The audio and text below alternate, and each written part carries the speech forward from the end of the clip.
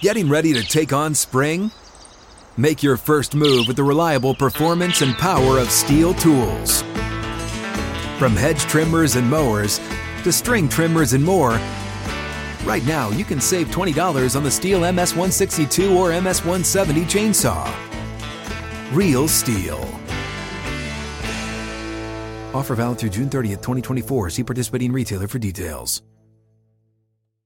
Out of the gates for hour number 2, live from 6th and Peabody with Yeehaw Beer, Old Smoky Moonshine.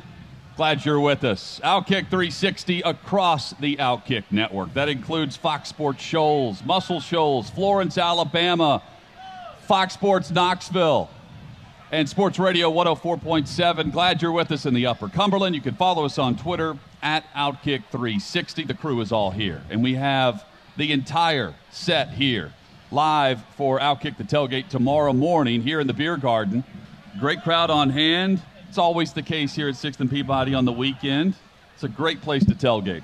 Yeah, we're going to have a lot of fun here, 8 to 11 a.m. They're opening the doors early for us tomorrow, so you can join us. Again, 8 a.m. Central Time, 6th and Peabody. Very easy to find, corner of 6th and Peabody.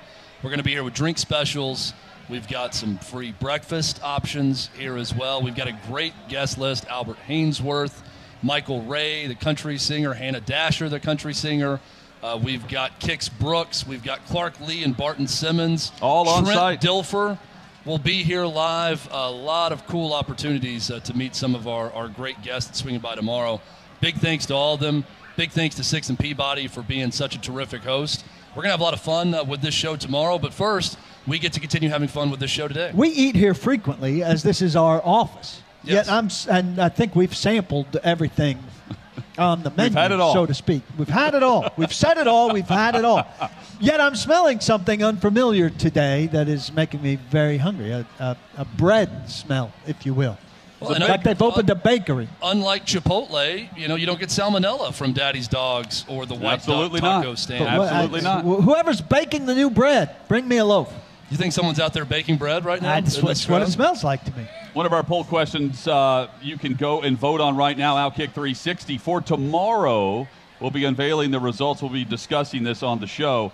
Great show topic as well. Who's the next coach at LSU? James Franklin, Jimbo Fisher, Lane Kiffin, Mel Tucker. Those are your options. Of those 4 options, who's the next coach of the LSU Tigers? You can go place your vote, and your voice can be heard. Outkick 360 on Twitter. You don't want any of those options. You think ultimately it's someone else? Well, no. I just defy. I don't know. I might go Other outside could be the a box. good option for the poll also. We could just throw that out there, but I think it's James Franklin. If I had to put my money on who it's going to be, that would probably be the odds-on favorite. I don't right think now. my guy would go, but I'm very curious about Luke Fickell. Luke Fickell would be a great hire. Yes. For If you anyone. can get him there. Yeah, but Seems for like LSU, a little bit yes. of fish out of water, but there's a lot of fish out of water talk about LSU candidates, and it seems like everybody uses the Nick Saban comparison. I mean, he was certainly a fish out of water. You're not going to find a Cajun guy, right? You just had a Cajun guy. It's, again, Scott Woodward's going to find the splash guy. Right. And that's James Franklin. Yeah. That's the splash hire. Luke Fickell's not the splash guy. He's a hell of a coach. Les Miles is a Michigan man. Right. You don't have to be Cajun to No. win at LSU. You just got to be – heck, you don't have to be that good of a coach, apparently, to win at LSU. Ed so much Orgeron won a talent. national title. Les Miles won a national title at LSU. So But there's Chad, a lot of people who could win Woodward's last 2 hires. Big. there. Big, Peterson, Jimbo Fisher. Yeah. Yep. So you James got to Franklin think – makes sense. And you can go gotta outside the think big. football program for what he's doing. I mean, go to a women's basketball program. Kim Mulkey, yeah. Kim Mulkey. I'll give you one right now that would be big in the eyes of LSU people and a lot of others. Joe Brady. Yes. That is Yes.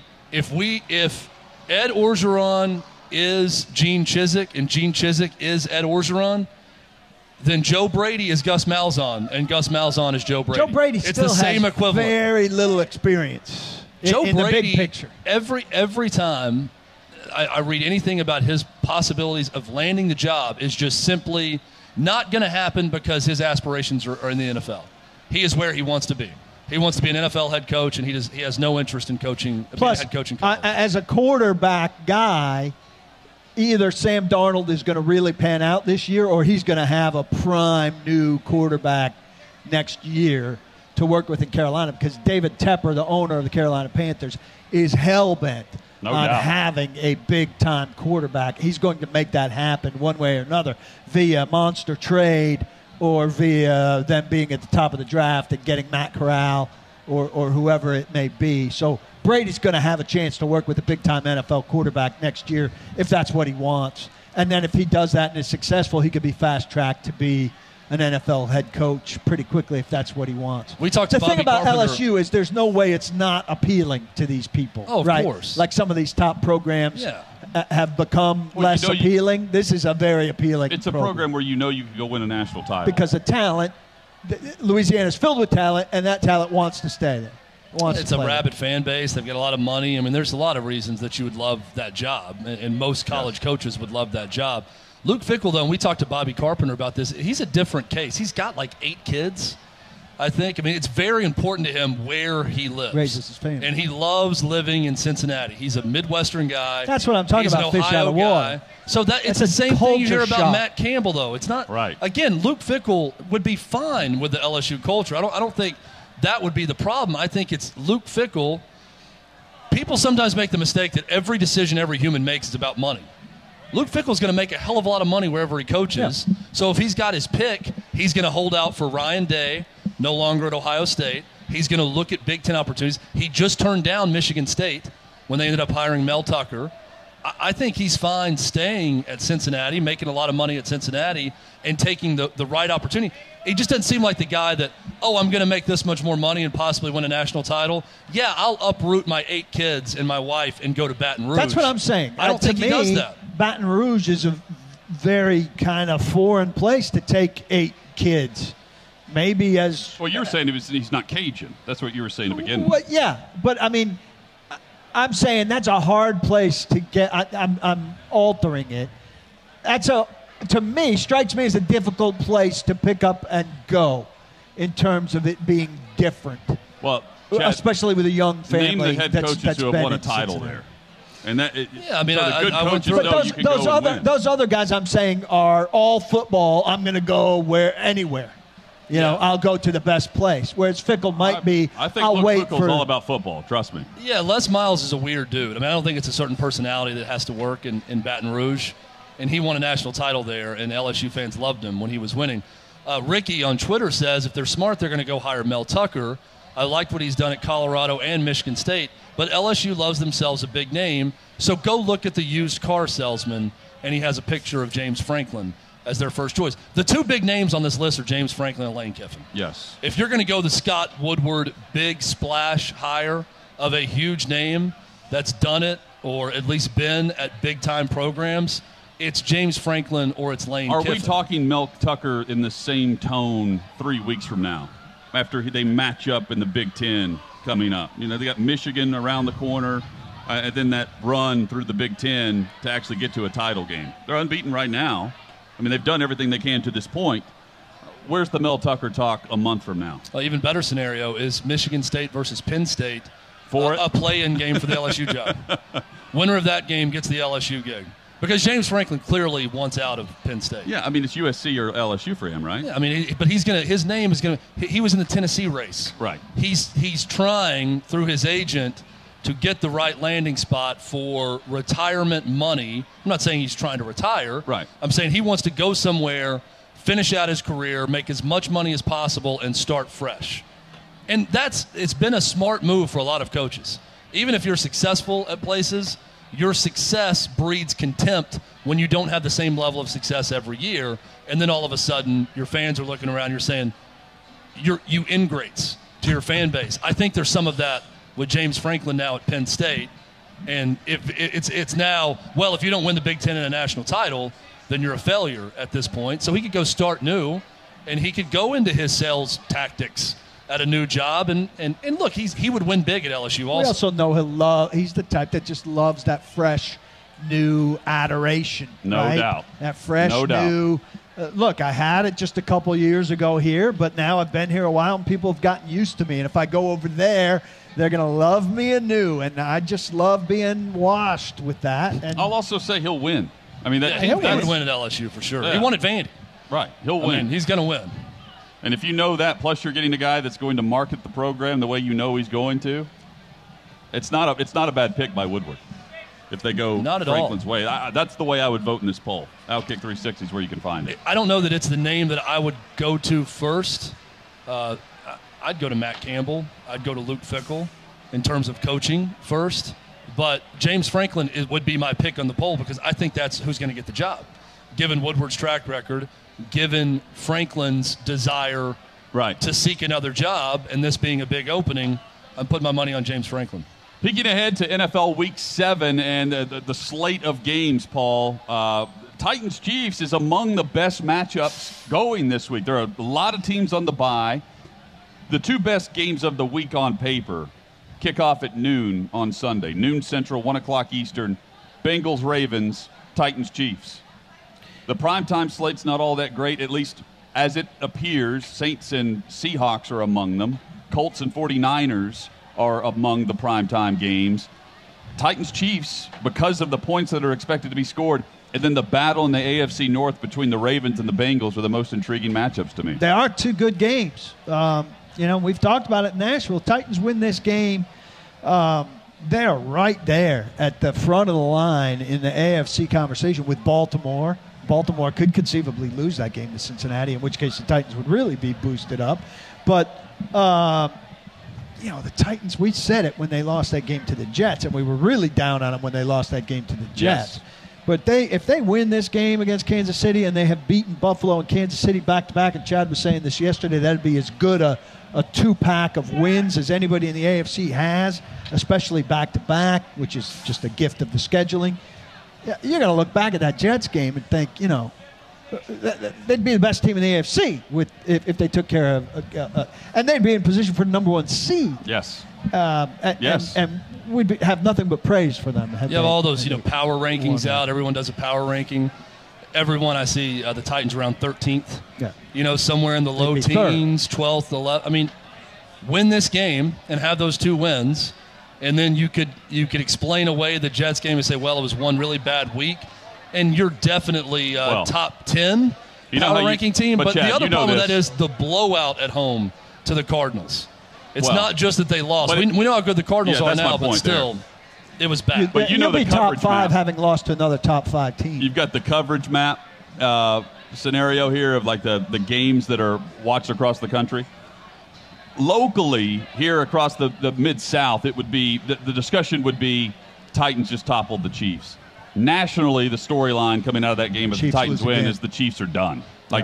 Are they going to be in position to make the playoffs given their division and how just terrible their defense is? Again, that's a worst-case scenario for Kansas City on Sunday, but if they lose the game, that's the topic on Monday. And by the way, Blake Bedingfield, the former Titans scout who writes for me at paulkuharski.com, he wrote a pretty thorough breakdown of Mahomes' problems, which is more extensive, quite frankly, than I expected in terms of his insistence on floating back in the pocket and holding on to the ball. So it's another one of these guys, Mahomes obviously number 1, but you know what happens sometimes? The guy who's doing magical things tries to then rely on the magical thing, so he's not staying in the pocket, he's floating backwards, he's making the one-footed throws, he's kind of counting on those magical plays, he's getting himself in trouble by relying on doing that stuff too often. Well, that plays kind of into the Titans' hands based on their struggles in the secondary now. They've been rushing passers like this a lot. If you can get him to float back and throw while he's drifting backwards or off of 1 foot, he throws some interceptable passes, which is why he's got 8. A couple of them are on receivers dropping balls, but others are on him. Absolutely they are. And on the offensive line as well when it comes to that. Can the Titans find pass rush with 4? We'll discuss that in the final hour. Chad, you mentioned the guest list for tomorrow with Outkick the Tailgate. The guest list today is legit as well. Keith Bullock will be here. That's coming up in roughly 45 minutes. And when we come back, we're talking Major League Baseball. JP Arancibia. Guest list is heating up. JP Arancibia is going to talk Braves, Dodgers, talk Red Sox, Astros, talk baseball. We got into a great discussion last week of baseball at large with him, so that may break out again. Looking forward to JP Arancibia joining us live coming up next. That is next here at 6th and Peabody on Outkick 360.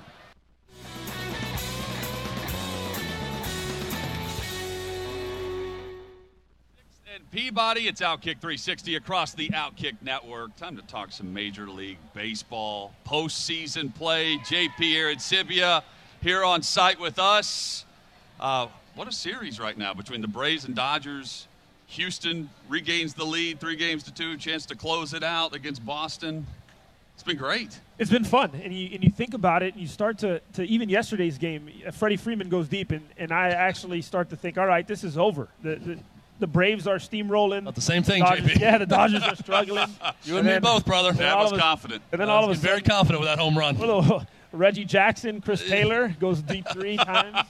And so what's fun, though, is both series have been exciting, and it's been back and forth. And I think that's good for baseball because, when people talk about baseball, it's not as fun of a sport. But if you're watching the playoffs, it's really been an entertaining playoffs. Help me with this. We had this discussion earlier about the Braves. There's all these old demons that pop up with the Braves, and it's not that old. A year ago, they lost a 3-1 series lead against the Dodgers. But there's, all these skeletons in the closet for Braves fans watching their team, sort of expecting October failure at some point. But it feels like this team is different because of all the new additions. They don't have that mental baggage of a year ago. A lot of the guys who have been performing are the trade deadline additions. Do you buy into that a little bit when you watch this team, that they're not going to be mentally shaken up by the Dodgers? I do and I don't, and here's the reason why. I think that even having Jorge Soler come back kind of lifted the guys, the spirits. Freddie Freeman, who obviously he's their guy. He goes, they go. He starts swinging the bat. He goes deep. Now you start to feel better about yourself. But I do think the demons creep in because everybody knows what happened last season. And you start to think about it. I think if they lose Game 6, they are done. I think that it goes that the Dodgers all of a sudden, they start to feel it. You got Buehler going Game 7. And the Braves start to feel that those demons start to creep up a little bit. And it makes it a little bit of a hairy situation for the Braves. Do you think the Braves are in this position if they don't have the injury to Acuna and the Ozuna situation and Soroka? Because, JP, if they don't have that, they're probably not making all of these acquisitions that have paid off so big down the stretch. I'm not saying that not having Acuna is better than having Acuna, but it does feel like it led to what we have right now with this Braves team. Well, and it's adversity, right? Adversity is what helps teams. It's what helps teams grow, really. And then you start to see a team that faces adversity, and then Alex Anthopoulos who goes out there and makes all these moves. And now that just really gets everybody going. And then you have a Max Fried who finished the way he finished, Charlie Morton who was great. And you see all these guys start to roll together. It does feel different. I will say it feels like a team that is feeling themselves in a sense. They're hot. I will never say this, though. You need if Ronald Acuna is on that team, and obviously maybe they don't make some of the acquisitions. I still think Alex Anthopoulos would have gone after some of the guys. But Acuna is a game changer, and by not having him, that's a big difference. Let's take that idea kind of all the way out. We were playing with this the other day. Healthy Braves, no moves or minor moves, as opposed to this team now. Who would you rather have come into the playoffs with? Because this team clearly has something going on. Would be different DNA. But what would you have taken? I'm taking the Braves. The one with Acuna. With Acuna and Ozuna and Soroka, right? You start to think about it. This was the second best offense in baseball last year to the Los Angeles Dodgers. This is a team that top to bottom, if you have Acuna and you have Ozuna, I 100% want to go to war with those guys. Obviously, I think Alex Anthopoulos did a great job of the additions, but you want to have a Soroka. I mean, he was a dominant starter. And I think you have Ozuna, who's a 30-100 guy, and then Acuna, who I think is going to be a 40-40 guy, and that's how special he is. Well, you mentioned Chris Taylor's Reggie Jackson night last night with the 3 home runs. They lose Justin Turner to the hamstring strain the night before. Joe Kelly has an arm strain. He's done now, too. Is that concerning at all for the Dodgers moving forward, even if they beat the Braves to get to the World Series? Or are they just so deep that it's not going to affect them? Well, Joe Kelly is the biggest, I think, loss. Obviously, Justin Turner is a guy offensively who is a big part of that lineup. But Joe Kelly, you guys, you watch the games, 7th, 8th, and 9th, that bullpen, how many times in this playoff has the starter been taken out of the game early, and then now it's bullpen versus bullpen. And Joe Kelly has been a guy who has been huge for the Dodgers. And so I think that's a bigger loss. But by Turner going down, what you've started to see is some other guys pick up the slack, right? You think of Chris Taylor. He's playing third base yesterday. Maybe he goes to third base. He feels a little more comfortable, goes deep 3 times. Pollock's going to have more at-bats. And then now Cody Bellinger's starting to swing the bat, and he is a guy who can really put a team on his back. So I think the bigger loss, though, is Joe Kelly. JP was a catcher. I don't know the stats updated as of last night, but going into yesterday's play, those trying to steal a base were 31 of 33 in the postseason. What led to that? Why are base runners having such success against these catchers right now? Well, because there's no longer the holding a guy on is not a priority as much as a guy maximizing his velocity. And what I mean by that is pitchers back in it was a big thing to slide step. There's pitchers have times from the time that they start their windup to the time that the ball hits the catcher's mitt. There's a certain time. It's a 1.3 seconds to 1.5 to 1.6. And so what happens is you try to go quick to eliminate the stolen base. That's before. Now we're talking about velocity. That's why you see guys come up to the big leagues without experience earlier in their careers, because it's like, hey, lean back. I want you to throw 97, 98 in the top of the zone, and we're not worried about anything else. So you see all these stolen bases, and, of course, it goes on. I know this. It's sensitive subject to me because it goes on the back of my baseball card, but that's just the way the game has gone. So you're not surprised by it? No, it's just because guys don't do it. And what you see now is they just hold. And what I mean by holding is they'll come set and they'll hold and hold and hold. And that's the way you can kind of control the running game. That's why you still might not see everybody stealing. But at the end of the day, they're more worried about, hey, if I have my high leg kick, I don't care if this guy goes, but I can throw a pitch 95 as opposed to 92, and it's up in the zone, I can control it better, or I can leg kick or I can slide step, lose velocity, maybe lose a little location, and now that's a 2-run homer. So that's where guys are starting to really back away. So the extra base doesn't matter. It's unbelievable. Isn't it not here? Okay, I'll tell you this. Valuable in the postseason. But this is a conversation. The home run is still the key, even with the guy on the base. It's all about hitting it or avoiding it. Well, there's arguments on both sides, right? There's games that have been won by just a home run. So, right, you talk about the home run, how valuable it is. But I had a conversation with the catching coach of the Marlins, and I said, hey, how come guys don't block the ball anymore? Everyone's on a knee with runners on third base. And now you're going to tell me that receiving is more important than being in a position to block a ball? And he says, listen, at the end of the season, stealing strikes is more valuable than the 90 feet. And I think that that's ridiculous, but statistically that's what they say. So, JP, there were pitchers that you would catch that you knew absolutely you had no chance of throwing a runner out based on his velocity or how long it took him to release the baseball. Yeah. Even before the first pitch. 100%. And everybody knows it, right? So then now the cat and mouse game is how can I maybe change the timing of the pitcher? Frankie Francisco, closer for the Blue Jays. He was with the Texas Rangers. He was a guy, and I hated it because at the end of the game, it's the ninth inning, 1-run game. The guy gets on first base. What do you think they're going to do? They're going to steal the bag easy.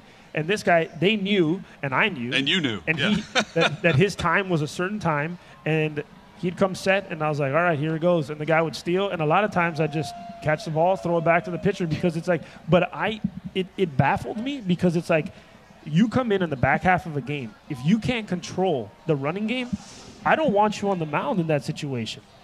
But strikeouts, all those things that have had the opportunity, that's why strikeout is so important now, is because you can steal a bag, but if I strike you out, you didn't move the runner over, right? So that's where you see the strikeouts go up, and they're not as worried about it. But me, the purist of it, and as a catcher, I'm thinking, man, you literally handcuff me when somebody gets on base. You're helpless. You literally, and then you have fans booing at you, and you're like, listen, that wasn't me. This is the pitcher. Well, Did they at least not judge you on that anymore? Yeah, that's like you look bad to the crowd and everybody, but in-house you're not being judged on not making a play on that. The back of the baseball card, right? This may be a dumb question. I was thinking the same thing. Does it matter if you don't throw, you don't even attempt to throw them out, and they take second base? In terms of your statistics? Oh, it still goes against It's just all stolen. Yeah, contract time, does it come up? Yes, but here's what's crazy. So, Yan Gomes, University of Tennessee, Washington National World Series, he got traded to the A's. He's a free agent this year. And I was having conversations with teams about this. And they're saying his receiving numbers are down. And I'm thinking, he's a Silver Slugger award winner. He calls a good game. He blocks. He throws guys out. But they said because his numbers receiving, he's not stealing as many strikes, he's not as valuable. So you can have a guy who, Tyler Flowers, for example, obviously with the Braves, he was the best. He looked disgusting behind the dish as a catcher. Yeah. Terrible. Stole a ton of strikes. And he was more valuable than a guy who was a better defender as far as game calling, throwing guys out, blocking, because of his receiving numbers. We got to get those receiving numbers on the back of the baseball card. I mean, so your ability to manipulate the strike zone is more important than just playing catcher and hitting. Yes, but here's the crazy part, right? So when you start to look at those numbers, your pitching staff makes a big deal. And why I say that is because there was one season that I was top 5 in receiving, right? I had Mark Burley every single start. That's 33 starts. Mark Burley got more pitches than anybody else. So it was like, man, JP, what'd you do differently this year? I didn't do anything differently. I caught Mark Burley every 5 days because he was going to get a bigger strike zone. So also you start to think Yadi Molina, he grades great, but you start to think like this is Yadi Molina. Yeah, he sets up there. Adam Wainwright, he gets a backdoor cutter. He's going to get that cutter that the Astros starter today, Luis Garcia, isn't going to get because he's a rookie, right? So those are the things that metrics can't show. But all of a sudden, you're top 5. What'd you do? Nothing. I caught Mark Burley. The Dodgers-Braves series has really made me rethink the bullpen game, and that it's actually a good thing when the bullpen game happens, because the last 2 days... One bullpen game changes mind. Two bullpen games, because the Braves, very successful, throwing different guys, the Dodgers, in the win the day before, and then yesterday, you start throwing multiple guys and not getting a feel for someone every inning, and I'm thinking, is it better to have a bullpen day or throw Max Scherzer? Who knows right now in baseball? Well, it all depends on your staff, right, and who you have available. I think actually the Braves, what I love about the Braves is yesterday the game got out of hand to the point where they didn't have to use their guys. And that was huge because I was talking with Tommy about this. Hey, at this point as a manager, you have to think, now, next game, if I don't use my dudes today, my A relievers, let's say, then I can use them on this next game, which will give me an opportunity because all I got to do is win one. And so if I can save these guys, hey, we'll put out Webb, we'll put out Lee. You guys, I don't care if they score 20. Have fun scoring 20. But I need to save my guys for the next game and have bullpen. I'm telling you as a hitter, as a player, why the Rays have done it and been so successful and all the teams now are following suit is because if I give you a different look every at-bat, it's tough. That's why starters, the first inning, their average against is way down. But the third time through the order, the average goes way up. Because as a hitter now, I'm seeing different things. I know what his pitchers are doing that day. For the bullpen days, as a hitter, offensively, it's you might get to one guy, but it's very tough to have a good game. JP Arencibia, our guest on Outkick 360. You told us last week that given all the circumstances of the playoffs, you would still take the Dodgers to win it all. Both series right now at 3-2. You still taking LA? I'm sticking with my guns. I'm going to say I still take LA, and especially they got a little momentum. They're feeling good. And if they win that Game 6, I think it's a wrap for the Braves. And listen, I know you don't want to hear that. I know that it's a little. I know that's a little soft in the soft in the heart, but it's just you can't let these guys back in because if you open the door, you're going against a team. I mean, think about it. You have Max Scherzer lined up and then Walker Buehler, and that's not a fun 2 guys to have to face. Well, and it's been a roller coaster because that Game 3, the Braves are up 5-2, and that Bellinger home run, I felt like the series was over for the Dodgers in that game. And then the Braves come back in a bullpen game and win 9-2. And I'm thinking, okay, maybe this Braves team really is different. Dodgers win this one. I'm with you, though, JP. If they go Saturday night into Atlanta and win that Game 6, there's not going to be much optimism for Braves fans for Game 7. Well, and that home run, when he hit that 3-run homer, Cody Bellinger, to tie that game up. How unlikely is that on that pitch? Oh, my gosh. To hit a ball. It's 96 mile per hour, 4.5 feet off the plate. Way up out of the zone. High, yeah. And, there's a little magic in that team too, right? And Cody Bellinger, all of a sudden, he's had the year that he's had, and then now he's gotten huge hits, that base hit up the middle that tied up the game as well. Now a 3-run homer, And when he hit that 3-run homer, I honestly thought to myself, this is not good for the Braves, because you kind of wake the sleeping giant, and all of a sudden they start feeling good, they start rolling, and now you're talking about a team who already has been in that situation. Not only did they come back and win that series, but then they won the World Series. So now they're starting to think like, all right, we've been here before. You guys have been here before on the other side of it. You familiar with this Twitter account, this ump scorecards? I love it. Okay. I read a story about this thing. I'm fascinated by this. Do guys pass this around? Are people in the league aware of this? And do you, when an umpire calls a great game, are you as aware of it as when an umpire calls a bad game? 100%. I honestly, I look at that every morning. I actually look at that Twitter.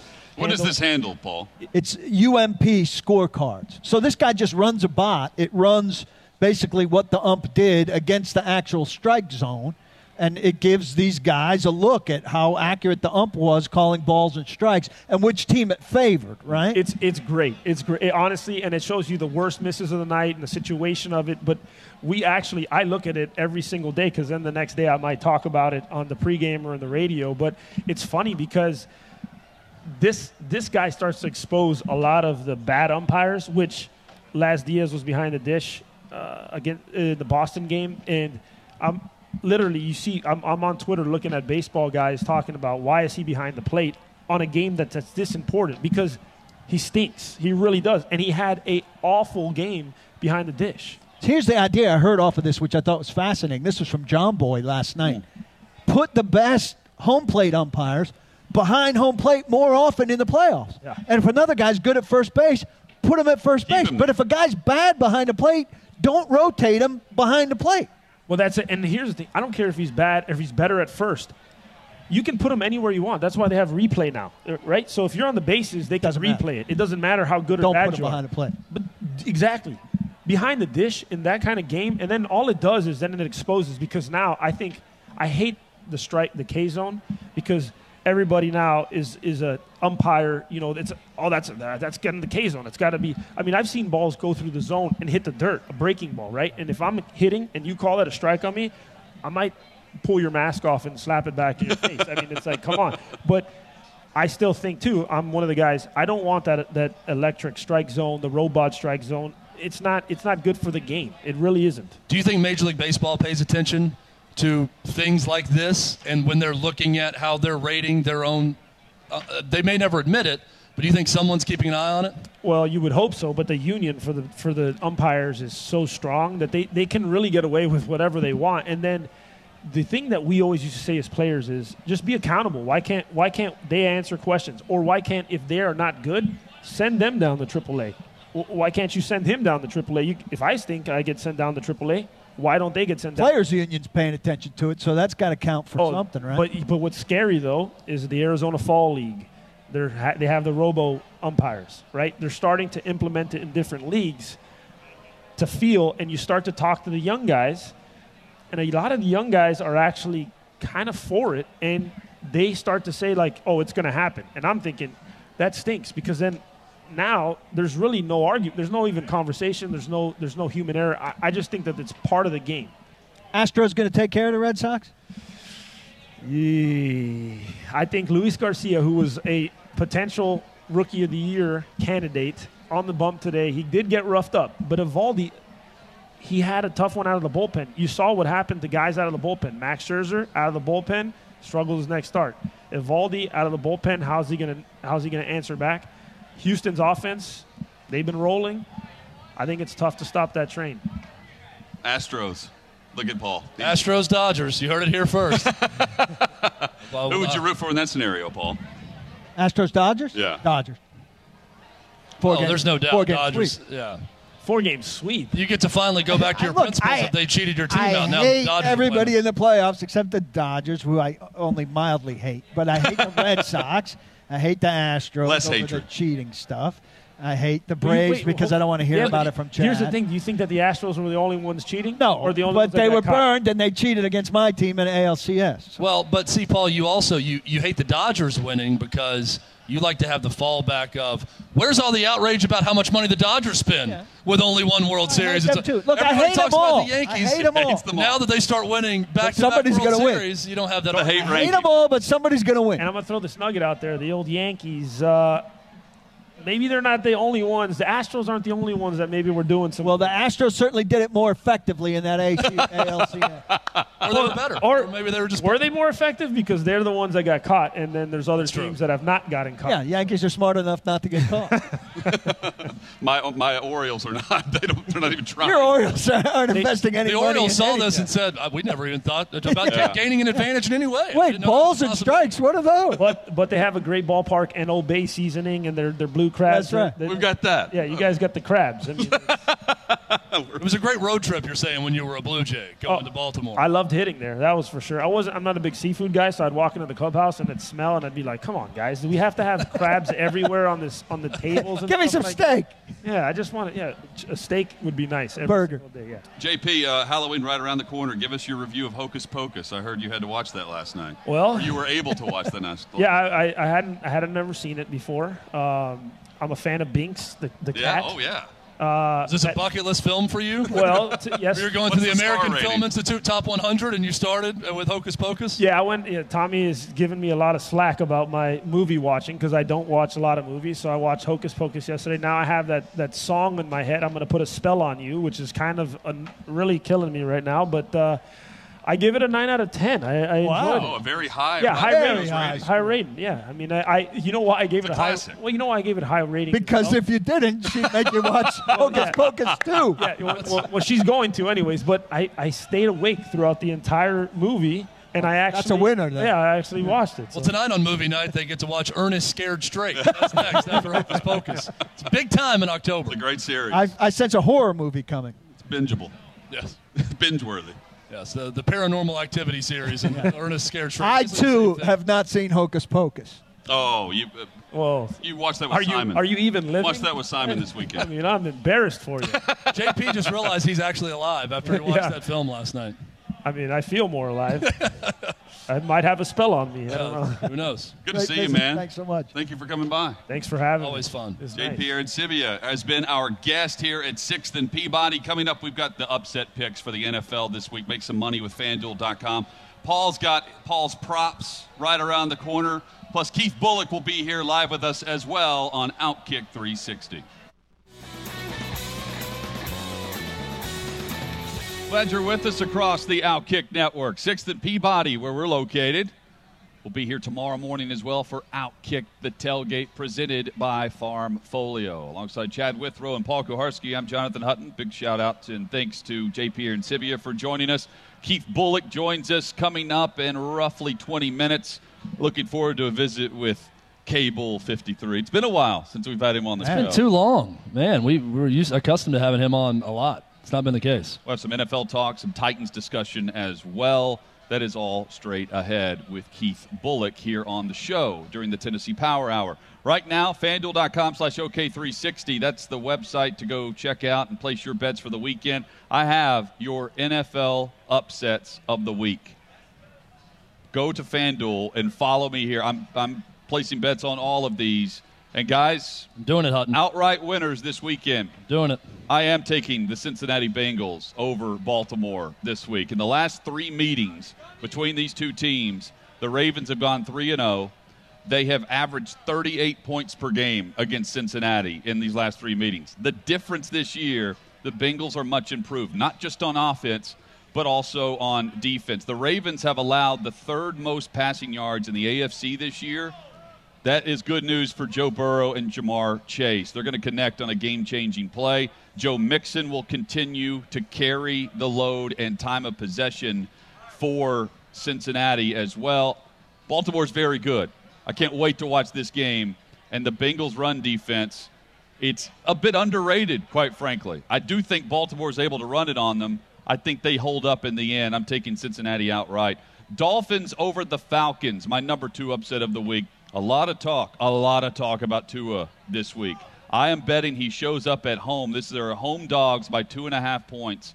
They went out right over Atlanta, the road favorite, the rare road favorite for the Atlanta Falcons. I'm a bit worried about Cordero Patterson. Arthur Smith has figured out how to use him out of the backfield, but the Miami defense, surely they could come up with some stops on Cordell Patterson this Sunday. And finally, it is going to be a deluge. Heavy rains expected in San Francisco this weekend as the Colts visit the 49ers.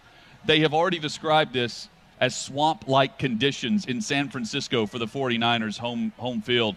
The Colts can control the clock with Jonathan Taylor at running back. For the weather conditions, and because Jonathan Taylor came alive against Houston, I'm taking the Colts road dogs against San Francisco on Sunday night, 4.5-point underdogs. Paul, your thoughts on those outright winners? I like one of them. I like the Colts. I like that you went with the reverse Jag this week. Last week you went with Jags to upset the Dolphins. Yes. That paid off. This week you flipped it, and now you're going with the Dolphins to upset someone. I should also point out the 49ers have ruled out Trey Lance. We didn't know which quarterback was going to play. They have ruled out Trey Lance. Jimmy Garoppolo is no longer on the injury report. Garoppolo is going to start for San Francisco. Yeah, I'm with you on the Colts for sure. I'm rooting for that Cincinnati result, but I can't get myself to commit to it. Paul, your top props of the week. I've got some props here. I think that I'm into this Atlanta-Miami game. By the way, one paid off last week. Yeah. Lowest scoring game. Scoring. And I'm going. I bet all of those that you gave me, and I saw that paid off. I'm going back to lowest scoring. Let me get the highest scoring team first. Arizona, I got at plus 650 here to be the highest scoring team on Sunday. They're playing Houston. I think the Texans are, they gave up 31 to Indianapolis last week. And they're listening to all this Deshaun Watson talk as well. They're also facing DeAndre Hopkins, who they traded away for nothing. J.J. Watt. I don't know that J.J. Watt's going to be scoring, but maybe. But he's pissed off about hearing a lot of excuses as to how Arizona's good without being good. Yep. And he's popped off about that some this week. I think Arizona's got a good chance to be the highest scoring team of the week this weekend. I dug in twice here into the lowest scoring game of the week. The Jets and the Patriots and Carolina and the Giants are the two at the top of this list with the odds. You didn't have Titans in Kansas City on this? Carolina and the Giants, I think, has a good chance of being the lowest scoring. Giants are missing a bunch of their premier players. Yes. But I think Atlanta and Miami severely undervalued here, which is why I'm on it. These teams don't score particularly well, and for some reason, this is the 8th out of 11 games on this list this weekend. That jumped out at me. Well, it's because Atlanta has the worst defense in the league. Yeah, but Miami's offense is not super equipped to take advantage of that. They're not. And so that jumped out to me. And another game where I see some potential here, the Rams versus the Lions. I'm all over Cooper Kupp to be the leading receiver, something I've been playing with every week here. Stafford's going to go insane in this game, which is a terrible matchup for the Lions in Jared Goff's game against his former team. Imagine if Goff goes back to win. His first game winning without McVay. Well, getting called out by his head coach in Detroit, and then it's a nice dream. It's not all the love for Matthew Stafford getting out of Detroit are going to destroy the Lions, and Cooper Kupp, I think, probably the leading receiver in this game. It's just a matter of how big the number is. Plus 900 is a good chance to take here. Jared Goff going back and winning his first game without his former head coach. He's 0-12 now. Really changed the narrative if Jared Goff did. It would really change. Cooper Kupp, by the way, sounds like a product. Every time I hear it, I'm thinking you're talking about something you're marketing. Like it's a Cooper Kupp. Steel. It's a Cooper Kupp. Yeah. Right? I want to play this game after football season's over, but I'm pretty sure I would put Cooper Kupp in my 5 best players in the NFL list. Definitely most reliable. I don't know if we're doing a draft. I don't think Cooper Kupp's a top 5 pick in the NFL. But he's one of the most reliable players for sure. Another great player was Keith Bullock in the NFL. K. Bull is going to join us in the next hour. Looking forward to that. NFL headlines and more when we return. The very latest on Hendon Hooker and the Tennessee Vols as they prepare for the Alabama Crimson Tide. Sounds like the quarterback is back, Chad. Surprisingly enough. Looks like it's leading towards possibly Hendon Hooker starting. Those headlines next on Outkick 360.